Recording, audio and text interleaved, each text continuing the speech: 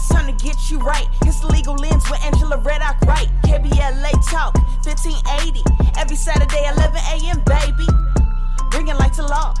Here to educate, engage, and empower you all. Leading attorneys, policy makers, no faking, history in the making. Come on, let's go. It's time for the Legal Lens Show. Come on, let's go. It's time for the Legal Lens Show. Come on, let's go. It's time for the Legal Lens Show. Come on, let's go.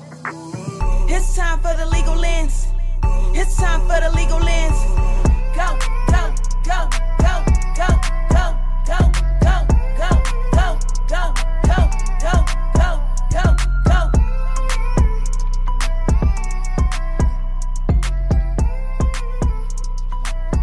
Yes, it is time for the Legal Lens Show. This is Angela Reddock Wright. You're tuned into KBLA 1580 Talk Radio. We are so excited to be with you this Saturday, this weekend, which is the third weekend of February 2022. You are in the right place. Sit back, relax for the next hour, and let us share with you and bring some legal light to you. Let us share with you some insights and information that is designed to help empower you around legal and policy issues. You're listening to Legal Lens with Angela Reddock Wright, where we bring law to light each Saturday and Sunday at 11 a.m. Pacific Standard Time.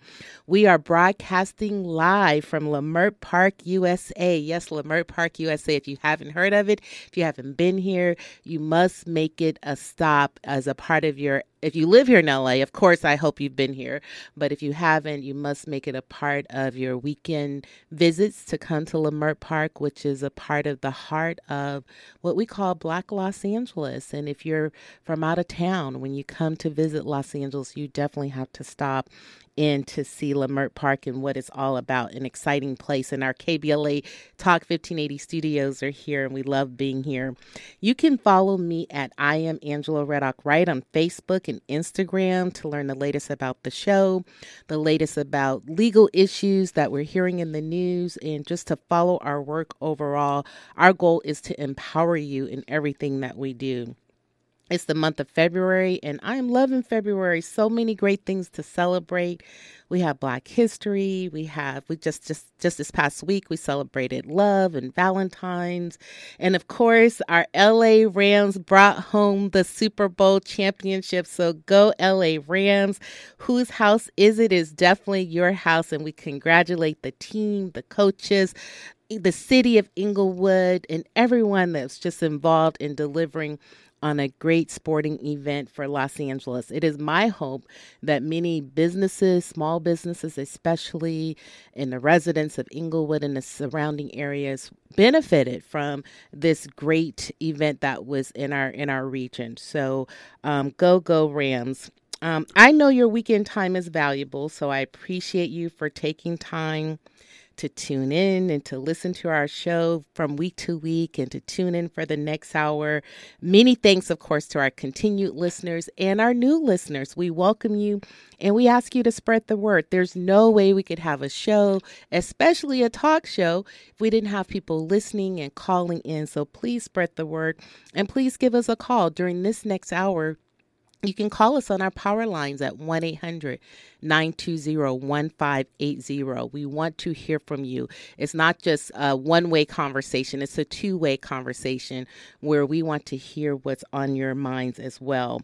Of course, you can listen on your radios. If anybody still has a radio, of course, you have radios in your car, but in your home, you can listen on the 1580 AM dial if you're in Los Angeles. And if you need to get out, start your Saturday errands, start your Saturday moving about and hanging with family and friends, you can download the app if you haven't already, KBLA Talk 1580 in your Play Store on any of your listening or streaming devices. And guess what? If you go to the KBLA app and you download it, you actually could be eligible, like Cynthia McNair, who recently won the KBLA Black History Month swag bag. Congratulations, Cynthia. You could be like Cynthia and win the KBLA Black History Month swag bag, which has so many great things as a part of it. And all you have to do is download the app. And when you download, tell us who your favorite historical figure is from Black history. That's all you got to do. So you get the benefit of being entered into our swag bag contest and being able to listen to us wherever you are in the world, whatever you're doing. It is February, and this is the third week in February. And this week in February in history, on February 19, 2002, Vonetta Flores became the first Black gold medalist in the history of the Winter Olympic Games. She and her partner, Jill Brecken, won the inaugural women's two-person bobsled event. So it's great that that happened this week in history, because this past week, we had 29-year-old Erin Jackson, who won the gold medal in the 500-meter speed skating event at the Beijing Winter Olympics. So we congratulate Erin Jackson, congratulate everything that she represents about women and Black women, and just about being a champion and working hard and being so disciplined to be excellent in her field. According to Team USA, Erin Jackson is the first U.S. woman to win a speed skating gold at the Olympics since Bonnie Blair did so in 1994, and the first Black woman to win an individual medal in speed skating. So again, kudos to Erin Jackson. You make us proud.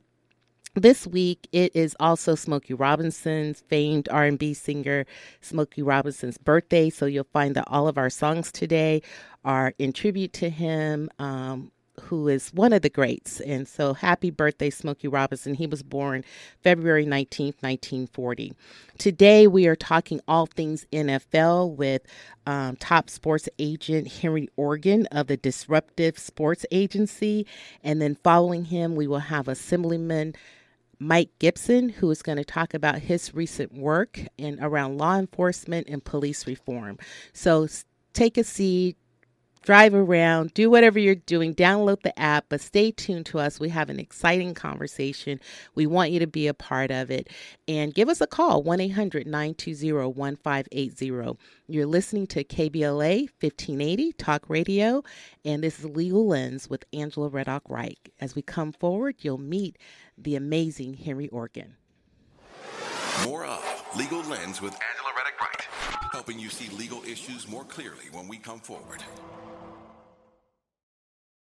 Yes, that is Smokey Robinson with one of my favorite songs.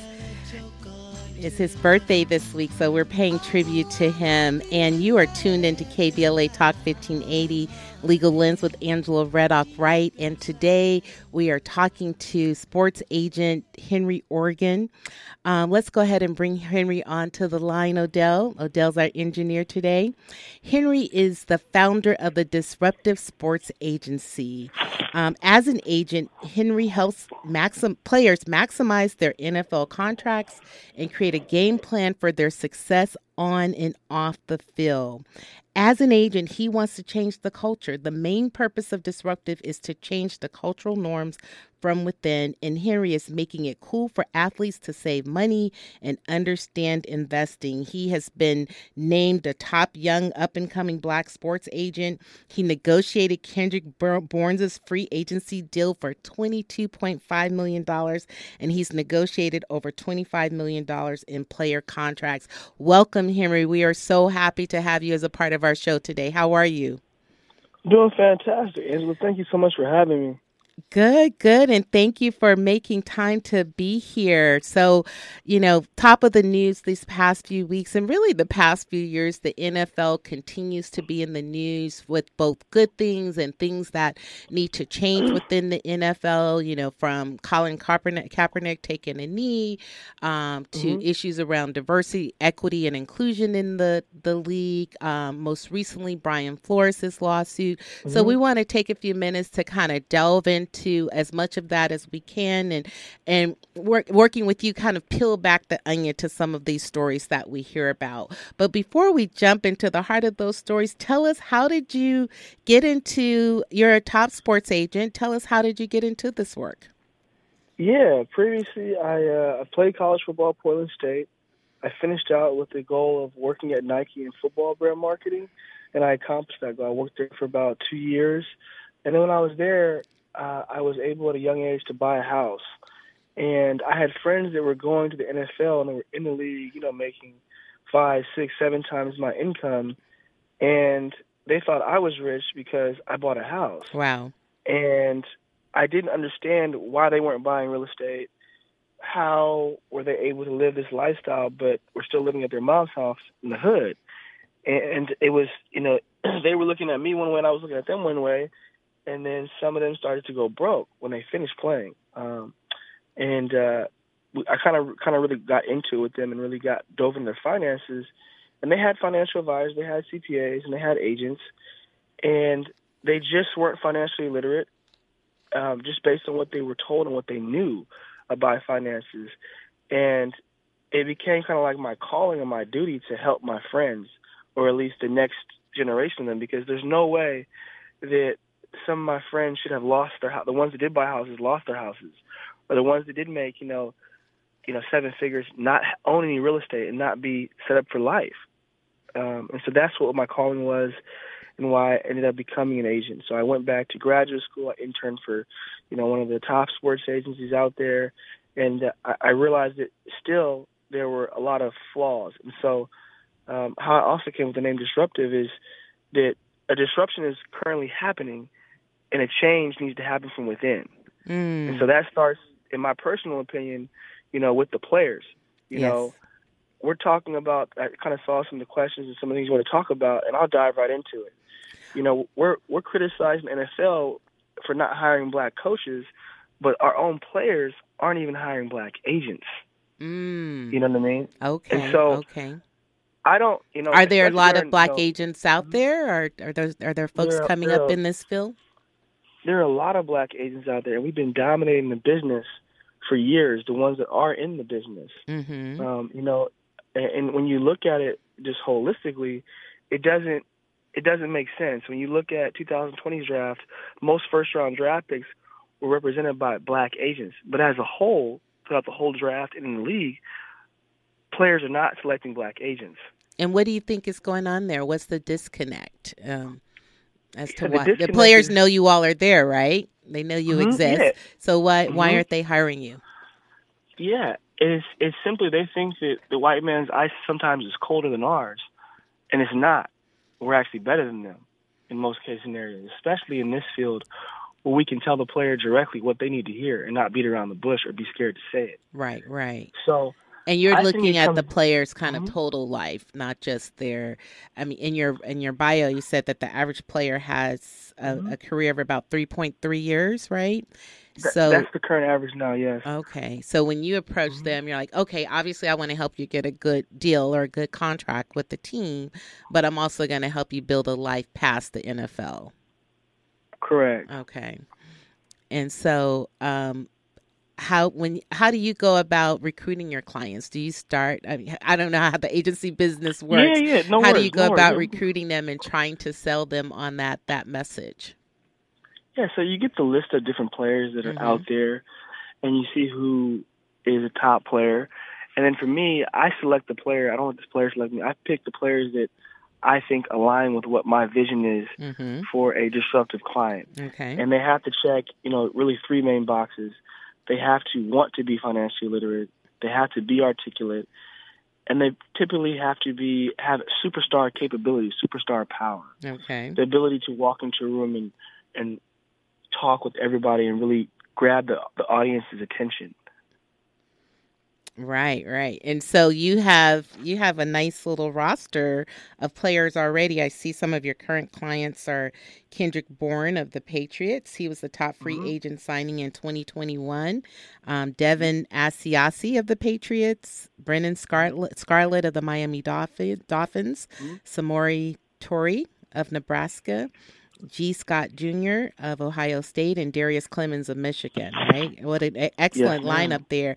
And with respect to Samori Toure of Nebraska, he entered the NFL draft in 2022. And you say he has a really dope story. Tell us about that story. Yeah, Samori Toure is a direct descendant of West African military strategist Samori Toure, who kept the French at bay for 15 years. So he is just a very humble young man that really his play speaks for itself. Mm-hmm. So I mean, he's an amazing player, just on and off the field. That's really his story, and he really embodies who he's named after. So that to me is he's the epitome of what a disruptive client is. Right. He has a story. He can control the room when he walks in, and he is very, very articulate. Yes, yes. So in light of the climate now, do you think more players entering the league are open to having Black agents, or is it still going to be a struggle to help make that? Yeah, which goes into what I was talking about earlier. I don't mind being very blunt with it. It's, Black agents as a whole, we still all talk. We may not converse frequently or tell the truth to each other all the time, but we all have had the story, and we all joke about it, where we go in and a player talks the talk, I'm only going to sign with a Black agent, and they sign with a white agent, and they were very adamant about saying that without us even asking them. Right. So that is the problem that I'm addressing, or would really like to address in this conversation, because it's a shame. It really is a shame, because you look at a lot of the players and their upbringing and how they're raised, and it doesn't make sense. When it comes down to it, why they're not selecting Black agents when there's plenty of qualified agents. There's a lot of I've seen players in the pandemic go out there in March and talk the talk and go and get Black fists tatted on them and sign with white agents. Right. So that's not correct. Let's see if we could connect this to the NFL itself. Is there anything that the NFL can do to incentivize Black players to hire Black agents? Like, is there a way the NFL can validate the agents, the Black agents out there, and say, you don't have to be worried. We're going to give you a good, fair deal, whether you're with a Black agent, a white agent, or, any color agent. Like anything that the NFL can do as a part of its efforts and its new, what it says is its commitment to help diversify the league across the board. So, but that's not. See, there's the NFL and there's the NFLPA. There's the NFL, which is the union of owners, right? All the team owners are. That's the NFL, right? That's the shield. And then there's the NFLPA, who we represent, who we negotiate on behalf, represent the players, right? And that, just for our listeners, that's the Players Association, right? Their union? Correct. Okay. Correct. That's their union. So there's nothing that the league can, in my personal opinion, do. It's the players demanding that for themselves. Right. And then does that also transition into kind of what we've been hearing in the news with Brian Flores' lawsuit against the league alleging race discrimination and being passed over by teams, which is representative of the issue you're speaking about, but just overall a lack of Black leadership, ownership within the league. What are your thoughts on what's happening now on the flip side of it? Just the flip side of it, Brian Flores just got hired about 20 minutes ago. Oh, he did? Oh, my goodness. Yeah. Wow. Congratulations. He hired as the assistant defensive coordinator coach, or I'm not sure the exact title, but the Steelers did just hire him. Okay. But is that a step back if you've been a lead coach, a winning coach? It has happened in numerous times, and even not only the players, I think taking it a step further, you look at coaches, Black coaches back in the day had Black agents, and now they don't. So with Brian Flores' situation, this may be taboo, but I'll go out and say it. Brian Flores' agent is white. His lawyer is white.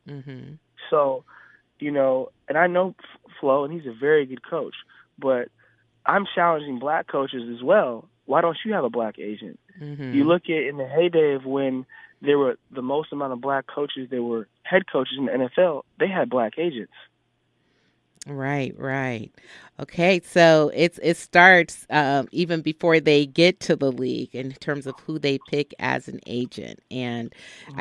I feel like what you're saying in large part is sort of ironic that we're having someone like Flores is saying, "Hey, I've been passed over because Hmm. I'm black," but when challenged themselves to hire black agents to have a black team, that we're not seeing that translate in terms of who the players and the coaches are picking themselves. Correct. And that you look at black publicists that are being hired for the Mhm. players. You look at black CPAs and accountants and financial advisors and lawyers that are being hired Mhm. for the players, Mhm. and they're not picking their own race. So, and there's very qualified candidates in each of those fields. Right, right. Are there any players that kind of represent the pinnacle of what you're talking about, where they do have a black agent, a team, they're not ashamed of it, they're unapologetic for it?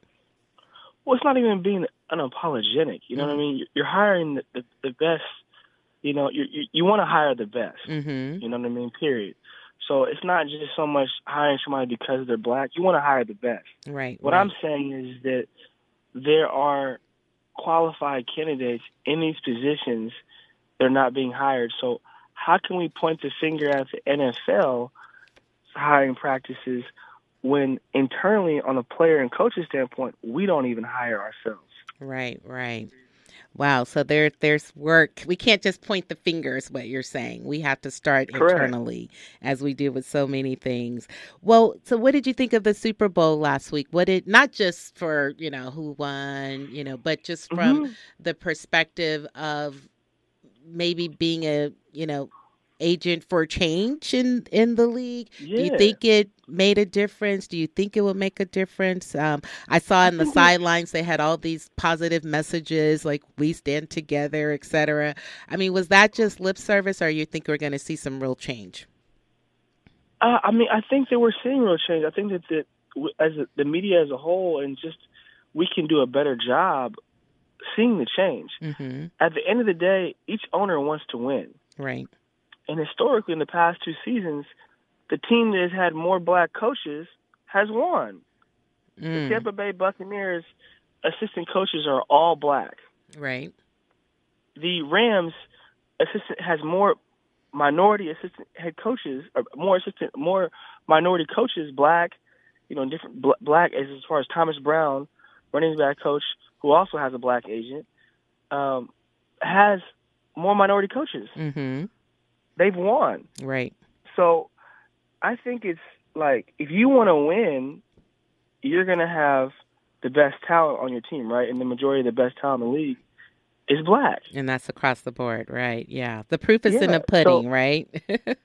correct. So it's if you want to win, period, owner, player, you're going to hire the best. Right, Right right. now, we're the best. We have a couple minutes left, but give our listeners any quick insights about the Rooney Rule. What is the Rooney Rule? Does it work? Does it matter? Yeah, the Rooney Rule was established in 2003. It has elevated over the course of the past couple of years as well. Essentially, the Rooney Rule is to promote diversity in leadership. It's for head coaches, GMs, and other personnel in the front office. And in 2009, it opened its spans to GMs and other, people in the front office to get interviewed. So each time there's a vacancy, 2 members of minority have to be interviewed in order for that job to be fulfilled correctly. Right. You also have, if a minority candidate is pulled from another team and hired for a head coaching role, then that team receives, compensatory draft picks, Right, which right. is really big, which is really, really big for those teams. So Yes. there is an incentive for teams to really incubate and bring on more minority coaches. Yes, yes. The question is the issue really is it's not that not only they're not, in my personal opinion, they're not only not hiring, it's just the challenge is there's not enough black coaches as a whole Mm-hmm. in that feeder system that are being groomed. Right, right. we don't get the opportunity to just get hired because we're somebody's kid, because Right. that doesn't exist. So, Well, great insights, Harry. In our last few seconds together, what's up next for the Disruptive Agency? And for those families that want to learn more about your agency for their son and maybe future daughter, how do they get in yeah. touch with you? Yeah, please feel free to look at our website, disruptivesports.com. Hit us up on Instagram, Disruptive Sports, and just continue to follow our journey. What's up next for us is the goal is to inspire more Black agents to come into business and have a place that's fully minority owned and funded for them to, live out their dreams. I love it. I love it. Keep up the great work. And you are going to be our go-to sports agent for this show. So give us a call anytime and we'll definitely be bringing you back. All right. All right. Really Keep appreciate shining. Keep shining. We applaud all that you're doing. You're tuned into KBLA Talk 1580. Next up, we have Assemblyman Mike Gipson of the 64th Assembly District talking about law enforcement and police reform as we come forward. Legal Lens with Angela Reddock-Wright. You're listening to the all-new weekend lineup of enlightening, encouraging, and empowering talk shows. Exclusively on KBLA Talk 1580. We've got a lot to talk about. Yes, we are celebrating Smokey Robinson this week. It was his birthday, February 19th. I second that emotion. This is Angela Reddock-Wright with KBLA Talk 1580 Legal Lens with Angela Reddock-Wright. Just before this segment, we were talking to Henry Organ of the Disruptive Sports Agency. He shed some insights for us about what's happening in the NFL and the work that he's doing to empower Black sports agents to have a seat at the table and to represent more players in the league. And now we have continuing equally, if not a more important discussion, Assemblyman Mike Gipson, who is on the line. Good morning, Assemblyman. How are you? I'm great. Good morning to you. Thank you so much. Good. I know you have a busy day, so I really appreciate you for taking time out to speak with us. Just to give our listeners who don't know you a little information about you, Assemblyman Gipson is my assemblyman. He represents California's 64th Assembly District, which includes many South Bay cities like Carson and Compton and many other great cities. He is the current chair of the Democratic Caucus since 2016. And the chair of the very important committee, the Select Committee on Police Reform and the Select Committee on Infectious Diseases. So he has been in the heart of things during his time in the Assembly, which you were elected in 2014, right, Assemblyman? That is correct. And there's so many things we could talk about today. I know you're just leaving. You sponsored a prayer breakfast today. How was that?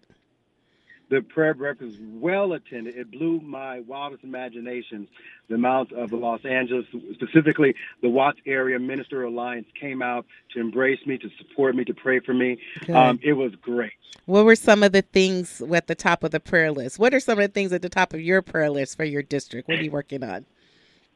Well, Angela, first of all, thank you very much. What keeps me up at night, and I mean that seriously. I don't know if there's anything that keeps you up at night, but what keeps me up at night is whether or not these babies are going to get home safe and sound to their parents. What keeps me up at night is a mother who don't know where her son or daughter is, and then the phone rings at 2 or 3 o'clock in the morning, and it's a law enforcement agency asking you to come identify your son or daughter who just been taken out, been killed by gun violence or gang violence.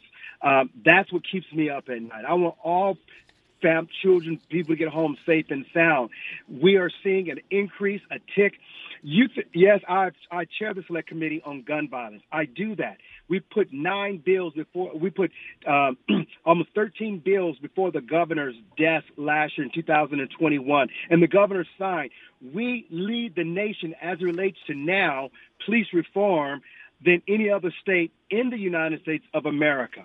But we not only are we trying to do this to make sure we weed the department from bad apples, but we also need to make sure at the same time that we address the gun violence that peripheralates our community, where we just had a young man in Carson, who father was an LAPD officer, who was killed a block from his home at 28 years old. We had a young girl who was 16 years old, whose mother is not mobile, whose daughter was potentially in sex trafficking, who someone shot her in the neck, killed her, and dumped her body off of the 110 freeway between Manchester and Figueroa like a piece of trash. These are the things that keeps me up at night. These are the things that I'm worrying if my own kids are going to come home. My son was shot on April the 5th, 2020. 2020. He and his fiance walking down the street. One man was killed. My son was shot in the back twice. His fiance was shot in the leg. Another man was shot in the hand. Randomly, these things are happening, and no one is immune from it. And so that's what keeps me up at night, making sure that we have just laws on the books to decrease the gun violence. That's why I'm taking on the NRA again. I want to make sure that we stop having ghost guns being made and manufactured in the state of California. So the governor said, I need a bill. And I said, sir, I have the bill. And so yesterday he declared war on the gun manufacturers, and now we will be able to, once he signs the bill, we'll be able to sue them. If we can sue a car manufacturer for you get in an accident and the seatbelt doesn't work or the airbag doesn't work, we can sue them for malfunction. Shouldn't we be able to sue a gun manufacturer who guns winding up on the streets and killing our babies? We should be able to do that. We can sue everybody else. Yes. And so we're taking this thing on, and this is keeps me up at night. Mm-hmm. Wow. And you have a lot on your plate, and that's really what I wanted to sort of dissect, that it's not just one or two bills. You have presented multiple bills, and had several of them have passed around issues of gun violence, law enforcement, and police reform. So the bill you were just talking about, the one from the press conference yesterday, I believe that is AB 1594. Well, it's a combination of bills? Mm-hmm. Yeah, so Assembly Bill 1594 gives a private right of action where you can sue gun manufacturers. If your son or daughter is killed by a gun, and that gun is found and is traceable, well, you will be able to now sue the gun manufacturer for that in civil court, like everybody else is doing. Right. And we borrowed that concept from the state of Texas, right? Something good came out of the state of Texas, like with the abortion law, where private citizens can sue individuals that they believe are seeking or getting an abortion. So it's a similar concept here, right? Where we're giving private citizens the right to sue, as well as the California State Attorney General's office, manufacturers of guns. Absolutely. The governor, Gavin Newsom, when Texas declared war basically on abortions, the governor said this, and I quote, if Texas if you can sue someone for getting an abortion to end life, then we're going to take on the gun manufacturers to save lives. And so he's taking this head on, right? Because there's too many people dying in California at the hands of someone who should not have a gun. Just yesterday, he showed where there's an AK-47, but it's a junior AK-47 where out of Chicago, they were using this as a prop, but no, it had a skull. It's a smaller version of AK-47. It also had a skeleton cross on it, and it had a pacifier. Well, that's a subliminal message to our community. Even if it is in Chicago, you're going to make a smaller version of an assault weapon, and that assault weapon is going to see its way into our communities of color. So now you have a miniature assault weapon that's like an AK, like an AR-15, that's going to have and carry multiple magazines, that's going to kill people. It's going to take people's lives, and we are trying to save people's lives in this state from gun violence. Yes, and so this bill will obviously go far in that. I imagine we'll see a number of actions. And we actually just saw this past week, I don't know if you saw in the news, where the families in Connecticut from gun shootings from many years ago sued the gun manufacturers, alleging that the gun manufacturers basically glorified the AKA rifle, and that in part led to the shooting of their children. Did you hear about that story? That's one of the first cases where families have recovered against gun manufacturers themselves. Right, but Angela, watch this. What the Republicans did in Washington, D.C. a few years ago, they made it where it is impossible that you can bring charges and win in court while filing a lawsuit against a gun manufacturer. So we have people in Washington, D.C., the Republicans, who, when they were in control, they rushed a bill through that was signed by the president, not this president, that was signed by the president to say that you cannot sue a gun manufacturer on a federal level. And so that's wrong. If you can sue a car manufacturer for a default seatbelt or airbag not deploying to save someone's life and someone loses their life, why shouldn't we be able to have the same right to sue a gun manufacturer, especially if it took one of our loved ones away from us? And so we're trying to create a level playing field of equity and making sure that the balance of justice really is balanced when it comes down to holding gun manufacturers accountable. And so California is going to take it on, and I'm hoping that once we take this on, that other states will follow, because other states follow California, and I'm happy to live here. I'm happy to be a lawmaker in this state where there's progressiveness taking place, especially around police reform and when it comes down to gun control.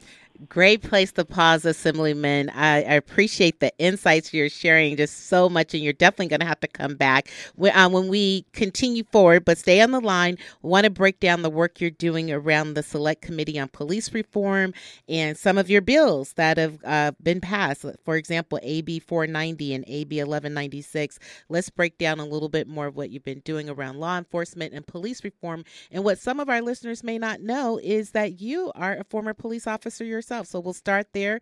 When we come forward, continue our discussion with Assemblyman Mike Gipson of the Assembly District 64. Stay tuned. More of Legal Lens with Angela Reddick-Wright, helping you see legal issues more clearly when we come forward. Yes, that's Smokey Robinson, Tears of a Clown. Happy birthday, Smokey. We're thinking about you this week. We are talking to Assemblyman Mike Gipson of the 64th Assembly District of the Los Angeles area, South Bay area. Assemblyman, he just gave us insights about the gun control law that was recently passed in California. There was a press conference about it yesterday. Assemblyman, you're also the chair of the Select Committee on Police Reform. Tell us about that and some of the bills that you have initiated and helped to pass. For example, Angelo's Law, which is Assembly Bill 490. And there have been some other laws kind of related to that and stemming from Angelo's Law. Tell us about your work in around law enforcement and police reform. Thank you very much. It started with Assembly Bill 1196, and that bill basically banned. So we saw George Floyd. I can't breathe. He said it 19 times, and this brother was killed at the hands of police when they cut off the oxygen, the blood flow to the brain that led to him going unconscious and then dying as a result of that. We all saw this. And so I did a bill, which is landmark legislation in the state of California, prohibiting officers from using that kind of method, which is, and also chokeholds. So the city of Los Angeles, when we had a racist police chief by the name of Chief Daryl Gates, when the chokehold was used by police officers and black people were dying, Daryl Gates said that our necks were thin. That's the reason why we died. Well, Los Angeles City Council passed an ordinance prohibiting LAP from using chokeholds ever again. And so they led the way. That was 30 years ago. So I took that language and also the language when George Floyd was killed, prohibiting law enforcement for using those two techniques, which is the carotid artery restraints and also chokeholds. We prohibited. The governor signed it into law. Law enforcement cannot use those methods, which is law, it was landmark legislation. I'm happy about that. There was a young brother named Angelo Quinto of Filipino descent. He was also a United States Navyman. He served this country. He came back home, lived with his parents. He had a mental episode. In your district, right? He's from Gardena, California? No, he was from Antioch, California. Antioch, okay. I'm thinking of the Bradford bill. Okay, right, okay. Yeah, go ahead. Mm-hmm. He was from Yeah, he was Antioch, California, and the police came and they laid on his neck. So George Floyd, the blood was stopped flowing, and then Angelo Quinto, oxygen was restricted. So I did a bill called prohibiting law officers from using any techniques or methods that will cut someone's ability to breathe off once they're being placed in custody. It's called positional asphyxia or asphyxiation. So I did that bill, which is Assembly Bill 490, that says that law enforcement cannot use any methods that cuts a person's ability to breathe. Angelo Quinto died 4 days after Christmas in 2020, before my bill went into effect that January the 1st. And so those are two landmark legislation prohibiting law enforcement from using these kinds of techniques that kill people. Before we knew of George Floyd, there was a Latino brother named Fernan Valenzuela in Santa Ana. Yes, Same I remember that. Mm-hmm. The city of Santa Ana paid out $33.1 million to the family. That doesn't bring that father back. That doesn't make up for their children not having a father at graduation and Christmas and all celebrations just being in their life. We're saying enough is enough. You can't use these techniques because it's been proven that it kills them. And so Senator Steve Bradford did decertification, SB2. SB2 basically says that if you are found to use excessive force or deadly force, and you get fired, you can never work in law enforcement in the state of California ever again. So it's called decertification. And we believe it's the right thing to do because if you can disbar an attorney for malpractice, if you can take away a doctor's license for malpractice, a teacher's credentials who's been teaching for and whatever law they've broken, why shouldn't we be able to do that for police officers? We want to remove bad apples in law enforcement, and not only do we want to remove the apples, but sometimes we have to remove the tree as well. A great place to pause, Assemblyman. Let's continue this discussion. We'll have a couple more minutes when we come back. We're talking to Assemblyman Mike Gipson of the 64th Assembly District. Stay tuned. More of KBLA Talk 1580's all-new weekend lineup when we come forward. Yes, that's Smokey Robinson cruising, and we're talking to Assemblyman Mike Gipson of the 64th Assembly District. We'll definitely have to have you back. There's so much more I want to go over with you and dissect with you. But Assemblyman, maybe in this last minute, 1 minute that we have, I think many would find that the irony of the work that you're doing now is that you're a former law enforcement police officer. So some might think, well, why would you take on these issues as a former police officer? Help us make that connection. And then we're going to bring you back for sure. Because it keeps me up at night, because I don't like what's taking place in the profession that I once loved. And I want to make sure that not only police officers do the right thing, but also our streets are safe for our kids to walk down. And so I take this because it keeps me up at night, and I want to make a difference. Even as a former police officer, I want to make a difference, not for my generation, but for other generations to come as well. As my own. Excellent. Well, keep up the great work, and we're here. We're cheerleading you on, and definitely want to have you back. Have an amazing day and weekend, Assemblyman. Keep up the good fight. Thank you. You too. Up next, you've been listening to Angela Reddock-Wright, Legal Lens with Angela, and up next we have Urban Wellness Now with my good friend Cynthia Brooks.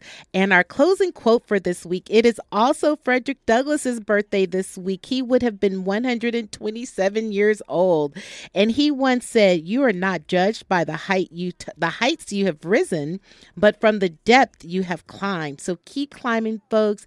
Keep your heads up, and until next time, have a great weekend. Have a great President's Weekend. Stay safe and enjoy your family and friends. And be sure to listen in every week to The Legal Lens with Angela Reddock-Wright on KBLA Talk 1580. You're listening to The Legal Lens Show. Have a great Saturday, folks.